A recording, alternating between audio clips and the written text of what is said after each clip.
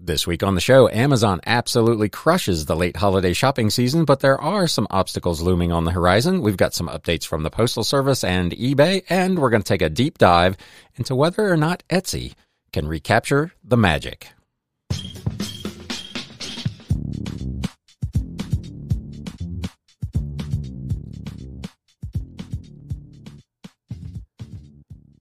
What is up, Galaxians? Welcome to episode number 232 of the Galaxy CDs, Rocks, and Flips Reseller Talk podcast. My name is Ryan, and I will be your host as we wade through a pretty hefty update in the news this week. We've got some stuff from the Postal Service. We're going to take a quick look at some of the stuff that went on kind of at the tail end of the third quarter.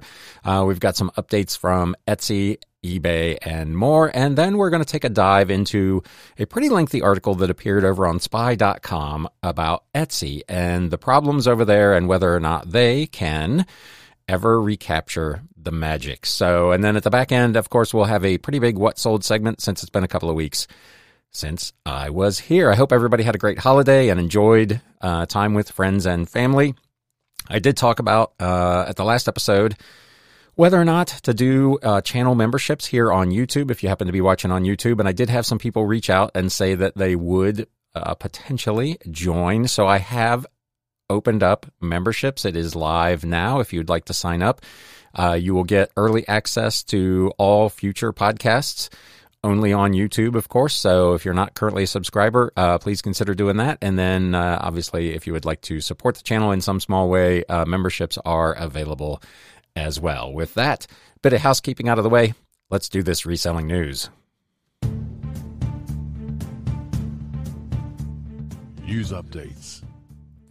We're going to start with a notice that went out from Pirate Ship to users of Pirate Ship. I talk about them pretty regularly on this channel. So we talked about a couple of months ago that there were rate changes coming in late January, the 21st. They will go into effect, that were going to affect most of the categories of shipping. Pirate Ship sent out this memo to kind of summarize them, and I thought I would share it with you today. They've announced some new rates for anything shipped on or after January 21st, and the good news is a lot of rates are actually getting cheaper. There is a link to the rate table, which I will include in the show notes and the video description below, but they do have a quick summary. Priority mail flat rate secret discounts, which is something that Pirate Ship had been passing along that had been removed a short time ago, are coming back. Rates will be up to $2.34 cheaper than commercial pricing, which is good news. Priority mail continues to be the best service, they say, getting up to $16 and a penny cheaper for packages that weigh less than 20 pounds, depending on the size of the package and the distance it's traveling. So that is also good news if you use a lot of priority mail for bigger packages. Ground Advantage is going to go up slightly, about 29 cents more expensive for packages that weigh less than a pound. For packages that weigh between 1 and 20 pounds, it's mostly staying the same, they say, though it is getting cheaper for shipments to the farthest distances. So if you do a lot of shipping to what's considered the furthest zones, 7, 8, that sort of thing, those prices supposedly are going down a little bit, which again is good news. Media mail rates are increasing by up to 21 cents. This is going to be a little bit interesting because right now, under 4 ounces, Ground Advantage is actually cheaper than media mail for shipping this stuff. So once these new rates go into effect, you'll probably want to take another look at that and see on packages, say, under 8 ounces, whether Ground Advantage works out to be cheaper or media mail, for those items that qualify, of course, is going to be the cheaper option. So changes afoot there that you'll want to be on the lookout for. Signature confirmation is increasing to $3.50, and international shipping rates are increasing around 5 to 7% on average. They have a link again to a full article that details all the rate changes, and I will include that in the video description and the show notes below as well. This article over on eSeller 365 talks about the holiday season tally. E-commerce thrives on discounts, buy now, pay later, and mobile shopping. So these are just some of the trends that they have teased out of the data for shopping for the fourth quarter. This was done by Adobe Analytics, who do a lot of reviews of this sort of information. Feasting on deals, discounts fueled the holiday season. Americans spent a record $221.1 billion online during the 2023 holiday season, which was $10.4 billion more than last year. So a big jump.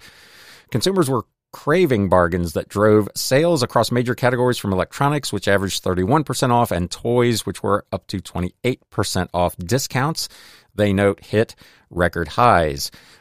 It was a very successful season. Cyber Week, the 5 days between Thanksgiving and Cyber Monday, saw a whopping $38 billion in online spending, which was up nearly 8% over last year. Black Friday and Cyber Monday continued their reign as shopping extravaganzas, with 11 days throughout the season surpassing $4 billion a day in daily spending, which is just huge.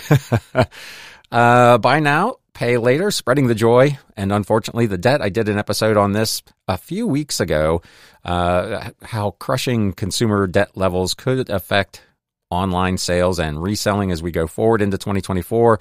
And a lot of folks have extended themselves even further through the holiday shopping season. The rise of buy now, pay later is undeniable. This holiday season, it contributed a staggering $16.6 billion to online spending, which was up 14% over last year. November, they note, was the biggest month. Cyber Monday shattered a single-day record with $940 million on that day alone in spending through buy now, pay later. Consumers appear to embrace the flexibility, especially during pressure cooker holiday shopping environment. However, the long-term implications, as I just mentioned, of mounting buy now, pay later debt remain a concern. Eventually, the well runs dry. If you don't get the thing paid off, lenders will stop advancing you money, and then the whole thing shuts down. So it's definitely something to be cognizant of as we move forward into 2024. Interestingly, also, this has been a trend that has been accelerating over the past few years, but mobile became the king of the shopping cart. The smartphone finally dethroned the desktop this holiday season, claiming 51.1% of online sales, which was up from 47% last year. Christmas Day, in particular, saw mobile dominance at its peak with 63% of online orders coming through smartphones. This trend, they note, underscores the importance of mobile-first strategies for online merchants. All of them have embraced this, from Mercari to eBay to Etsy. They're always working on kind of mobile first and then shoehorning those features into their desktop app. I know a lot of folks who list, particularly on eBay, on desktop are not happy because of the way that integration has taken place, but this is just further proof that mobile is increasingly becoming the king. So that's just some of the high-level stuff. One particular thing to note, Amazon, as I'm sure no one is super surprised about, captured a huge portion, particularly of the very late holiday shopping season sales. 29% of online orders that took place within the few days right before Christmas were captured by Amazon. A huge amount.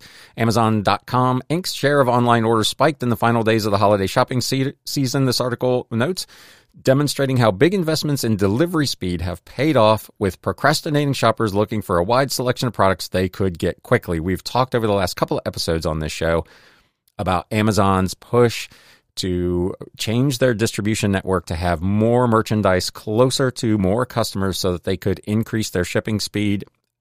It's made it difficult, particularly for FBA sellers, but one of the upsides has been that they were able to capture a huge chunk of the late Christmas shopping business. Amazon captured 29% of global order volume in the final 2 weeks before Christmas, which was up from 21% the week of Thanksgiving and Black Friday, according to Route, which is a package tracking app that captured holiday season data from 55 million orders. It's a pretty sharp shift in how consumers shop, said Michael Yamartino, Route's chief executive officer. The top priority in the days leading up to Christmas, of course, is on-time delivery. And when Amazon says it will take 2 days, it only takes 2 days. It's a combination of speed and confidence. If you're watching on YouTube, you can see this chart of their increasing sales throughout the course of the holiday season and how they just essentially dominated that last couple of weeks right before Christmas. So, as we talked about previously, Amazon CEO Andy Jassy has touted the speedy delivery as key to their competitive advantage, saying shoppers are more inclined to buy something if they can get it quickly. It has made it more difficult and more expensive for FBA third-party sellers, but it has definitely had the impact that they wanted on their bottom line. However, not all is well over on Amazon. I think I mentioned this a few weeks ago, but there's been a lot of banning of third-party sellers going on over at Amazon, and some of those folks have now launched lawsuits or are trying to find legal ways to get their accounts back. And one of the things that this has highlighted, according to this article over on E-commerce Bytes, is that shoppers are disparaging obscure brands and sellers on Amazon. An article about Amazon sellers who are seeking legal help over suspensions revealed some interesting attitudes from consumers in the comments section about third-party sellers on the platform. Shoppers aren't necessarily happy with what one seller characterized as a, quote, massive proliferation of obscure sellers. Even FBA sellers whose items ship from Amazon fulfillment centers are suspect, said one commenter. I don't touch anything that's a weird brand for anything that matters. Sorry, not trusting random letters like ETGUUDS for something I connect to my $1,200 phone, despite its 50,000 reviews. And this is a trend that you've seen. If you shop on Amazon at all, you'll see the same, or what appears to be essentially the same item from 8 or 10 or 12 different quote-unquote brands, all who have these random names that do not appear to have had their origin in the English language. And it does make you suspect. I mean, you've never heard of this company before. You can't spell it. You can't pronounce it. You have no idea what or who they are. There's a certain amount of trust that historically has just been passed along because you're buying it on Amazon, but according to this, that trust has begun to erode. Almost everything that turns up after a search is just some face roll on keyboard name, one Amazon shopper said. I don't really want fly-by-night products or sellers that are likely to be gone in a few weeks. Amazon very much has a product trust issue from my perspective, even when the products themselves may well be the same as the name brand stuff. And again, this goes back to third-party sellers who are essentially buying the same item and putting their own brand on it as other items. It may be the exact same piece, but if yours is a well-known brand and the other one is I Got Goods, which one are you going to buy? And that is where this is all leading. He goes on to say, and I hate that I don't have a good way to view strictly trusted or real product, quote, brand things. So the article appeared over on ARS Technica, and again, there will be a link to all of this down in the show notes and the video description below. So that's interesting. It presents potentially a problem for Amazon, and it may be one of the reasons they are cracking down on some of these third-party sellers and issuing suspensions and outright bans. Speaking of suspending things, Etsy has shut access to their discussion boards in the name of security. This article also on E-commerce Bytes. 3 days after E-commerce Bytes pointed out a potential issue that helps fraudsters scam new Etsy sellers, the marketplace announced it would limit access to most discussion boards where sellers openly share information about scammers, as well as many other issues. The decision to wall off the Etsy discussion boards means that reporters and bloggers in particular will be unable to spot trends and gain insight into sellers' successes and failures on the marketplace. This, of course, assumes that they are not registered users of Etsy.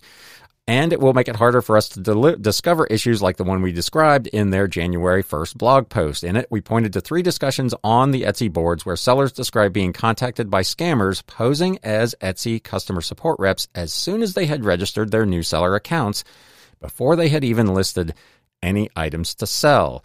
In an unprecedented move, Etsy announced today that only people signed into a selling account will be able to view posts in the discussion boards with the exception of the announcement and technical issue boards, which will remain visible to everyone. So if you are not registered as a seller on Etsy, according to this, you no longer have access to view any of the message boards with the exception of announcements and technical issues, which is crazy that they have walled off that much information. They go on to say it's a stretch to think that closing the forums to unregistered sellers would make sellers more secure. Etsy made no mention of any actions it would take to prevent scammers from registering for seller accounts so they could access these forums. There's nothing to prevent a potential scammer for signing up for a seller account and then jumping on the boards and doing what they're already trying to do. So I don't know that this is a long-term solution. It may be a stopgap measure until they find some way to actually manage their boards, but given that they just laid off a whole bunch of people over there, I don't know if they have the manpower to actually do that. They did make one announcement to improve securities for buyers, but not for sellers. We're limiting the buyer info some integrations can access using our public API, which is the software essentially that a third party would use to integrate their software with Etsy.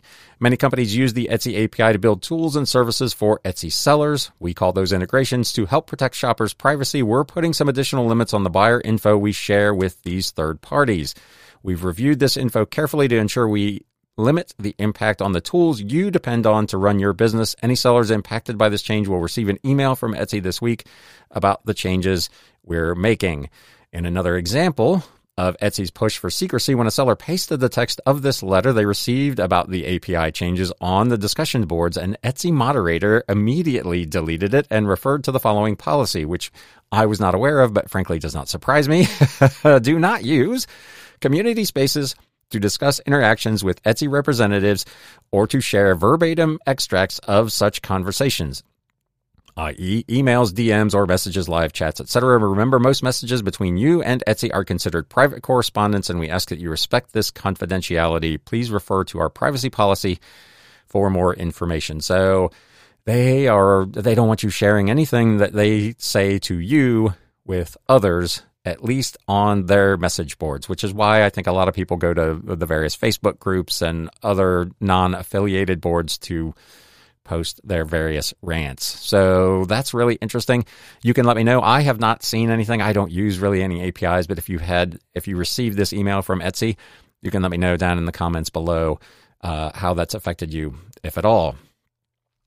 eBay put out apparently a pretty massive blog post to remind shoppers that Etsy is not the only place for vintage. And we're going to get into why that is the case in the deep dive we're going to do into Etsy. But this is a really interesting, the timing on this was very closely aligned with the article that we're going to cover next. So this is kind of shots fired across the bow of Etsy by eBay to try to recapture some of that vintage business.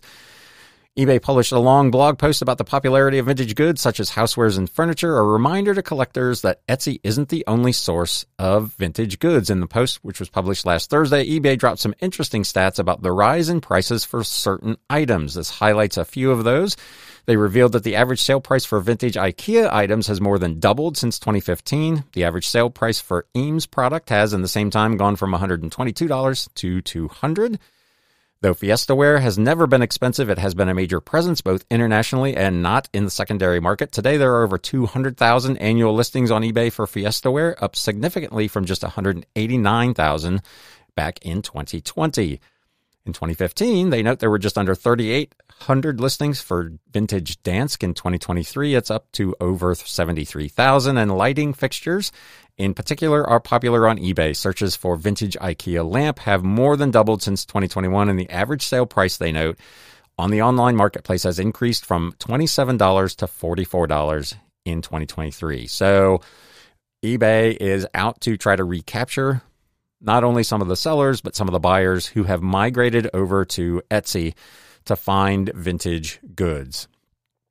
I, as a seller of vintage books, list on both sites. I do much, much better over on eBay, though my average ticket price is significantly higher over on Etsy, something we will see when we get into the What Sold segment here in a little bit. But now, I really want to dive into this article at some length, so bear with me on this. Hopefully you find it as interesting as I did. This was written by Jason Lalji over on spy.com, The Fall of the House of Etsy.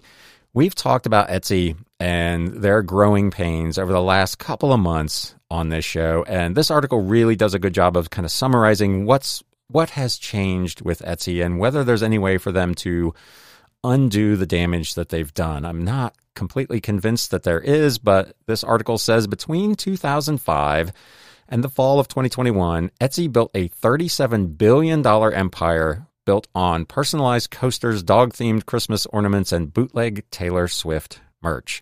On November 23rd, 2021, in the midst of the pandemic that saw the reemergence of a kind of craft-driven cottage industry the company had aggregated onto its platform, share prices sat at an all-time high of $296.91, and the biggest concern that many investors had was that the employee perks were too good. Fast forward to today, share prices sit below $80, having fallen 30% just in November. A big part of that was tied to their announcement of the big layoff and their announcement that they expected flat to negative growth for not only fourth quarter, but also for 2024. So they recognize that they are having some issues there, and it has drastically impacted their stock price. Concerns run towards seller revolts due to Etsy changing rules and the financial hole left by their $217 million acquisition of LO7, which they have subsequently sold, as we discussed a couple of months ago, and the $1.625 billion acquisition of Depop back in 2021, both of which were viewed by many as overpriced. They still hold Depop, in addition to, I believe, Reverb, the kind of music third-party used goods site. So they do have more than just the Etsy brand in their portfolio, but they did spend a bunch of money to acquire Depop. However, they note Etsy has solid operating margin, has generated north of $650 million in cash over the previous 12 months. So what's the real problem? Why does it feel, this writer says, like the end of an empire? The answer, he says, is simple. Etsy kind of sucks. Phrased with a touch more subtlety, he goes on, Etsy no longer feels like a differentiated and buyer-friendly environment, and he points out 5 particular reasons for this. Number 1, drop shippers.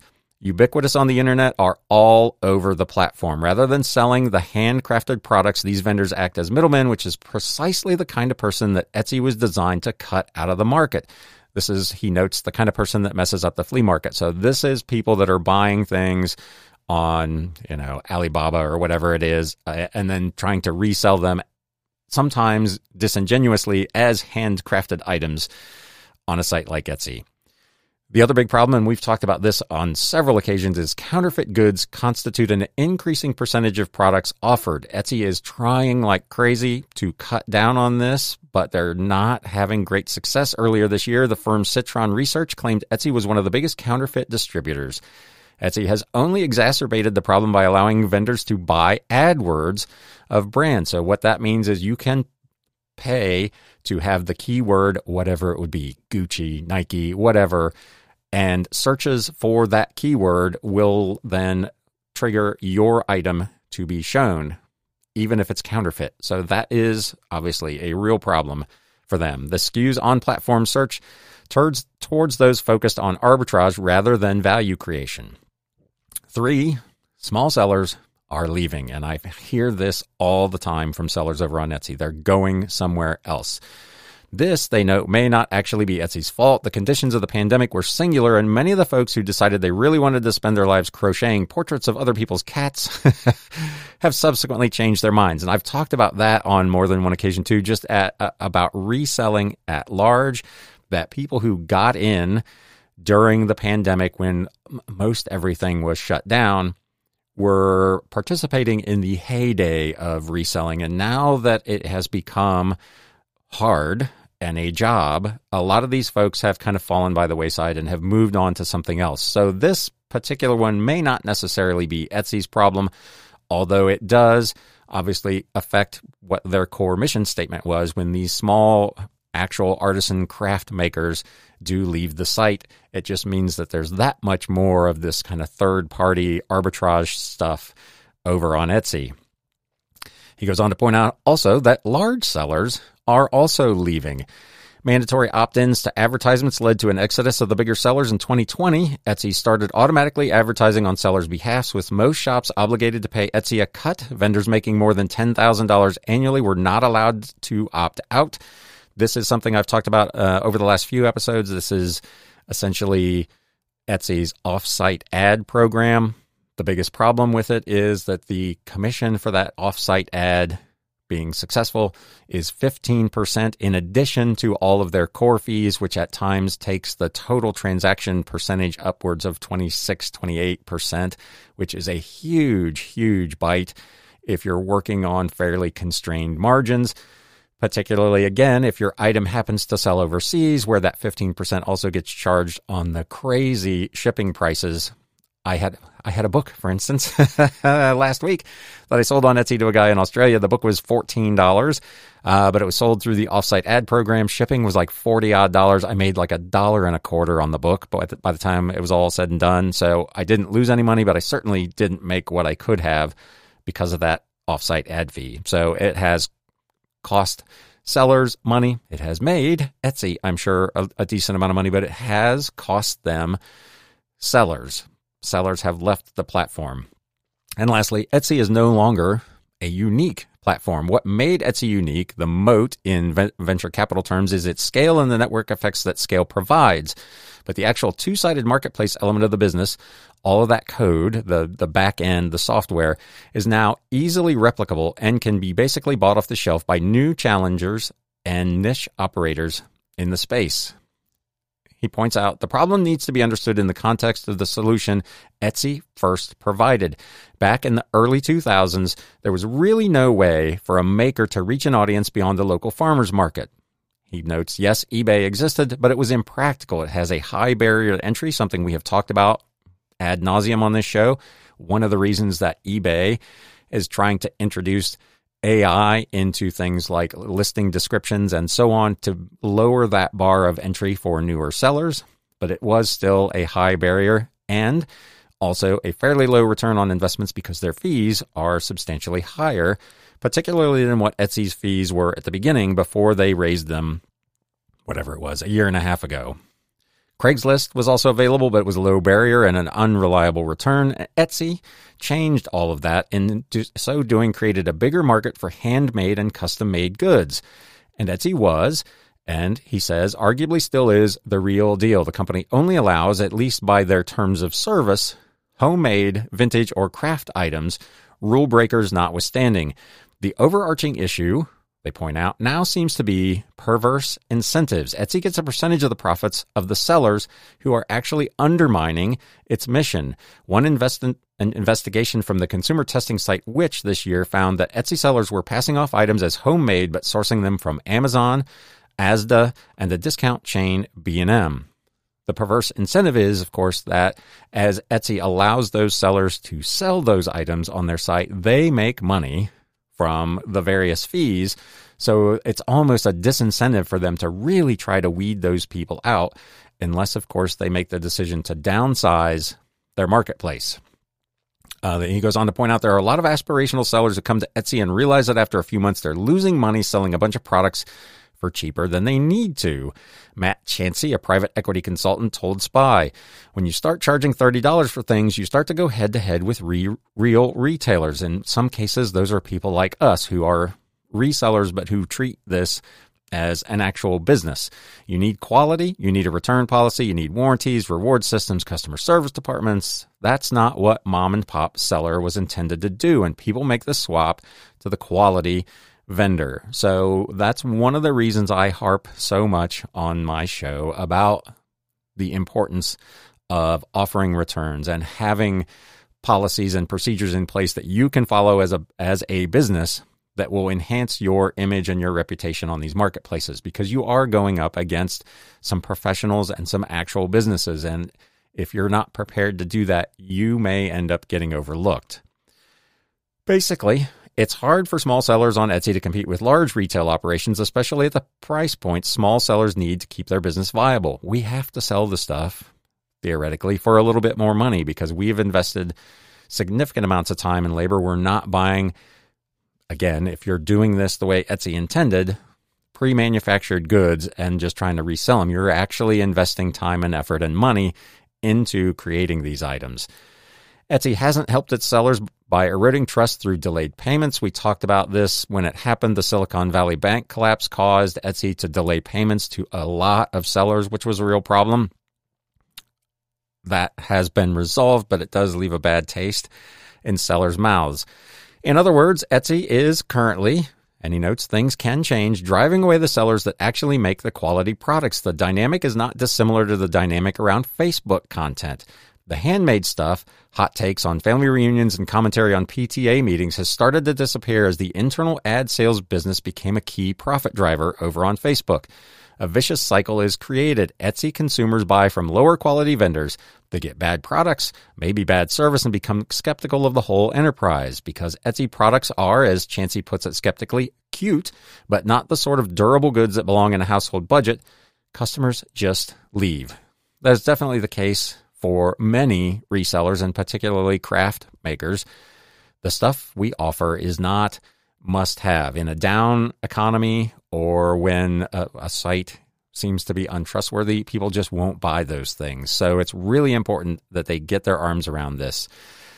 They also note, and this is something I've talked about previously as well, Etsy listing on the stock exchange transformed it into a company that needed to grow and grow fast so as to be able to satisfy its shareholders. I've talked a couple of times about how changes that have been implemented, they always refer to creating shareholder value, not enhancing either the buyer or the seller experience or their ability to either make or save money. It's always about the shareholder and their expected return on investment.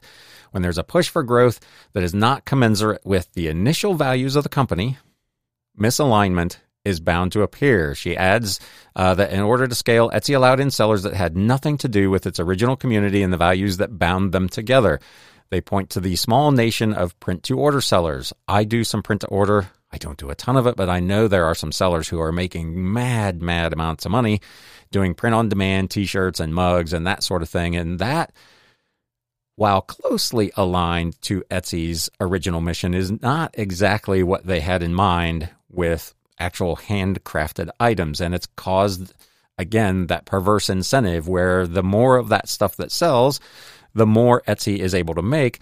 But the quality of those items can be a little hit or miss depending on the designer and who actually manufactures it. So you get into this vicious cycle of, again, customers having a bad experience and just leaving the platform altogether.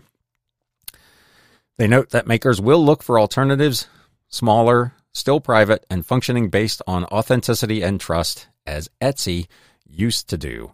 There's been a sharp increase in the number of e-commerce marketplaces over the last few years, and those marketplaces have attracted a lot of sellers. The problem, of course, is that they haven't all attracted a lot of buyers, and that's where you've got to have the critical mass. If you have hundreds of sellers and no buyers, it doesn't matter. Nobody makes any money. So attracting buyers and keeping them needs to be the core of kind of their mission. The Artisans Cooperative, which updates an ongoing list of Etsy alternatives, endorses marketplaces that they say have hit a, quote, critical mass of consumers. This critical mass, they note, equals a viable customer base. It's an indicator that the site can attract serious business, but as Chansey emphasizes, a large number of sellers is not necessarily that important. If the number of buyers is ultimately what matters, and as I just said, this writer agrees, and it is, Etsy will almost certainly have to change course. Chansey imagines a future in which Etsy intentionally downscales, right-sizing its seller network in order to bring back loyal buyers. Get rid of the counterfeiters, get rid of the drop shippers, maybe even consider undoing the unholy alliance they've made with print-on-demand sellers who are technically still designing individual items, but they're not handmade or vintage items. And that is, you could make the argument that it's very closely aligned to their mission, but not completely aligned with it. And it may be something that they need to consider cutting out. The question is, of course, whether Etsy can do this before smaller marketplaces get their hooks into all of those knitwear enthusiasts. So that is a bunch to digest. I hope you found it interesting. I found the article to be really a fascinating look at where Etsy has gone wrong. I think the big thing that you can point to is when they went public, their incentives changed. It becomes much more about how you make the most money you can make. It causes you to do things differently, change your fee structures, allow in items that you would not previously allowed in to try to grow your business. And it has created a situation where both buyers and sellers, both of whom are the life's blood of these companies, are leaving to try to find alternatives. So if you're watching on YouTube, you can let me know down in the comments below what you think of this, what your prognostication is for what the future might be over at Etsy, and whether or not you think they either can or will right the ship. With that all having been said, let's talk about some stuff I sold, including a few things on Etsy.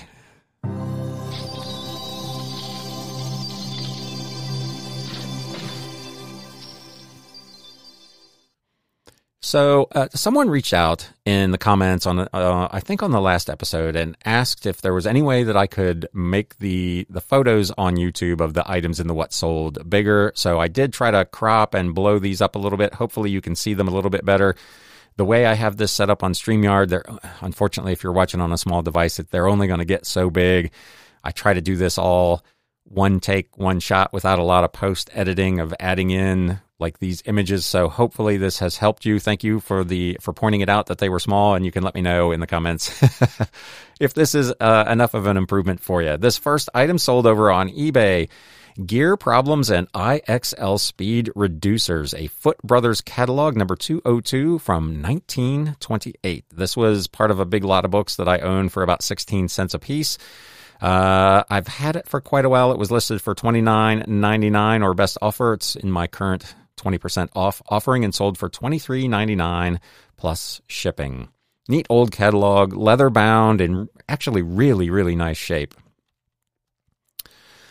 I've talked about the estate sale that I went to where I picked up all the Western books, probably 6 weeks or so ago. This is another one of those. Harvey Kaplan's Real Cowboys and the Old West by Abby Kaplan. It was from 2010, an illustrated hardcover with its dust jacket. Really nice, big, like coffee table-sized book in excellent condition. Own it for $2. It sold for $24.99 plus medium mail shipping over on eBay. For sale on Etsy for the week. This was part of my 10% off sale in December. Dictionary of the Bible, extra volume with indexes from 1905 was edited by James Hastings. It was a Scribner's edition, big book, probably 12 by 8 by about almost 4 inches thick, part of a large volume.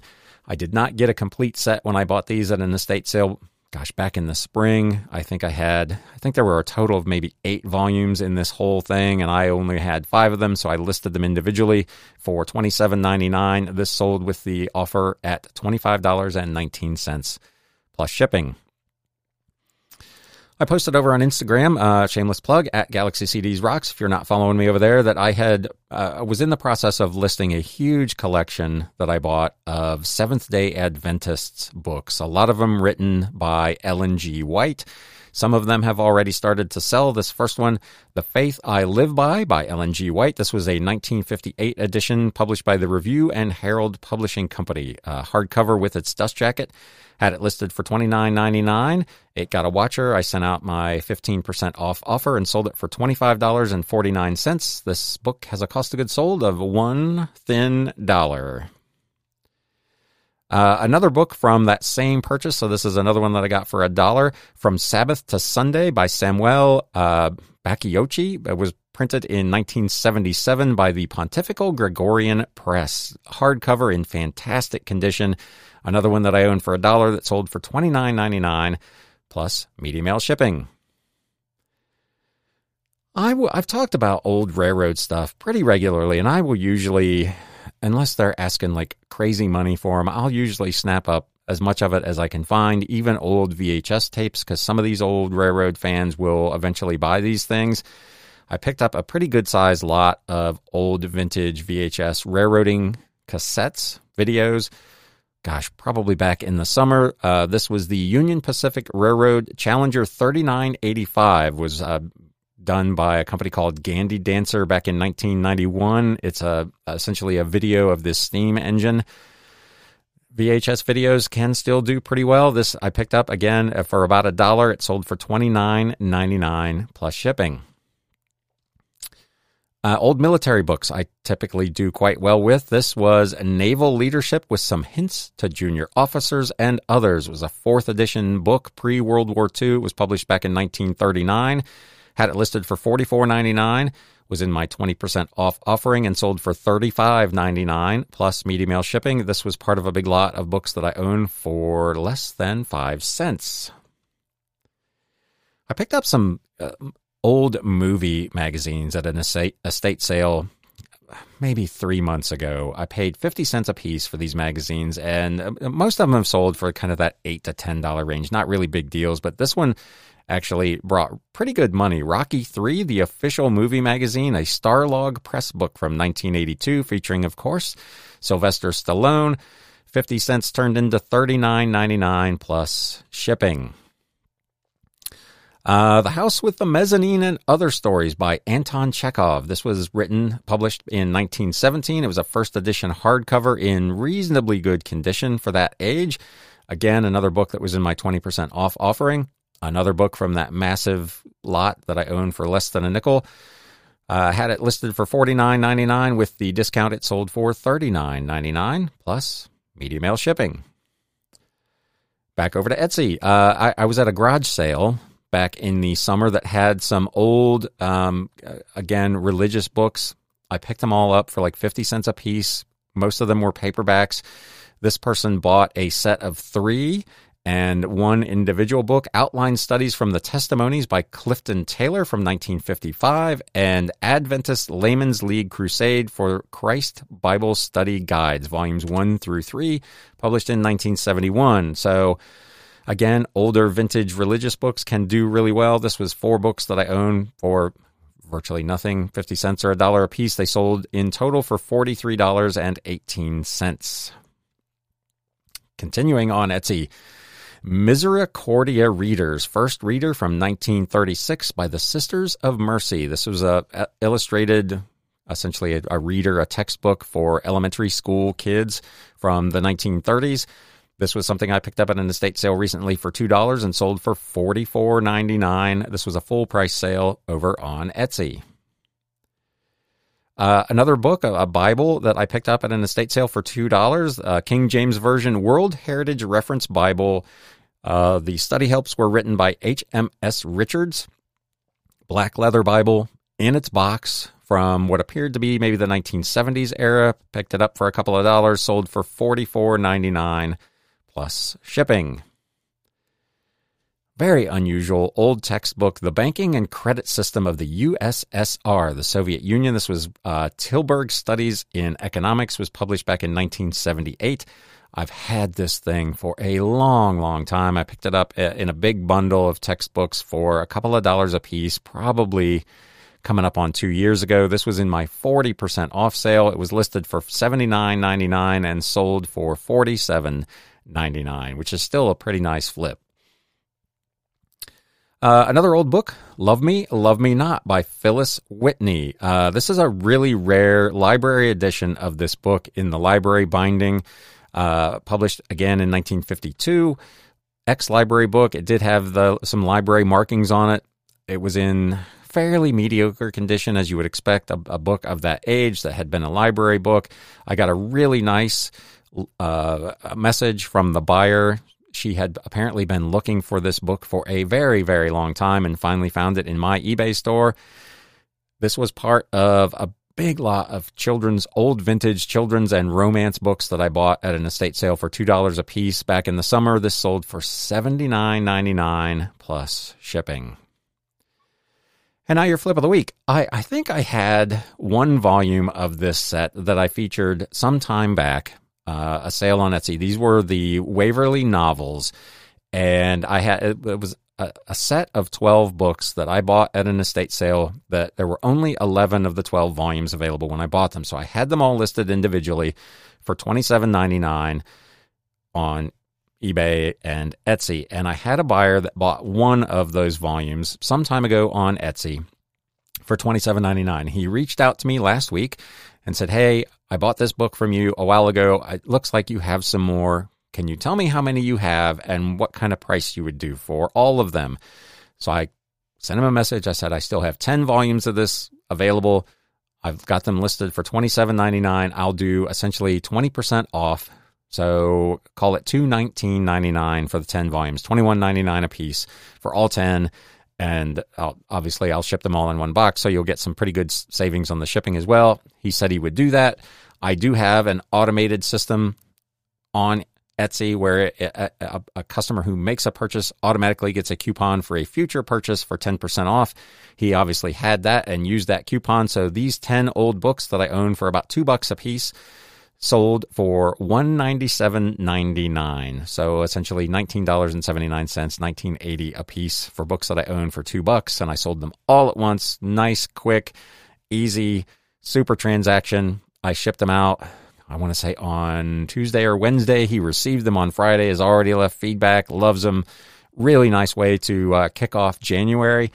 January historically for my business has been better than December. It's not off to quite the same start. I went back and looked, and I had some pretty big electronic sales at the beginning of January of last year that I'm competing against. So I'm a little bit off the pace from last January, but I'm running ahead of the pace that I was setting for December once again. So January still looks like it's going to be a very good month. December, for me, again, was my best December in my business's history. So dating back to July, I've only had 1 month in the last 6 that was not the best month year over year in my company's history. And that month was the second best month. So it has been closed out 2023 in fantastic fashion.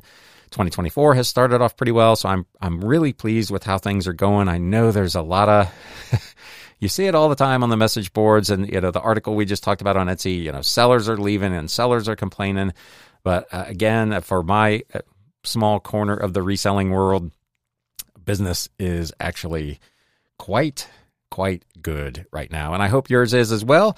As always, I thank you for spending a little bit of your day with me. Thank you for being patient as we skipped last week. There just wasn't really anything to talk about, but we've made up for it today. I'm coming up on 45 minutes here. So if you got something out of this and you're watching on YouTube, please do me a favor and hit that thumbs up button. If you're not currently a follower of the podcast or a subscriber to the YouTube channel, please consider doing that as well. Memberships are, as I mentioned, also available now. So if you'd like to sign up for that, there are a few little perks in there, including getting this episode essentially immediately upon it being edited and uploaded.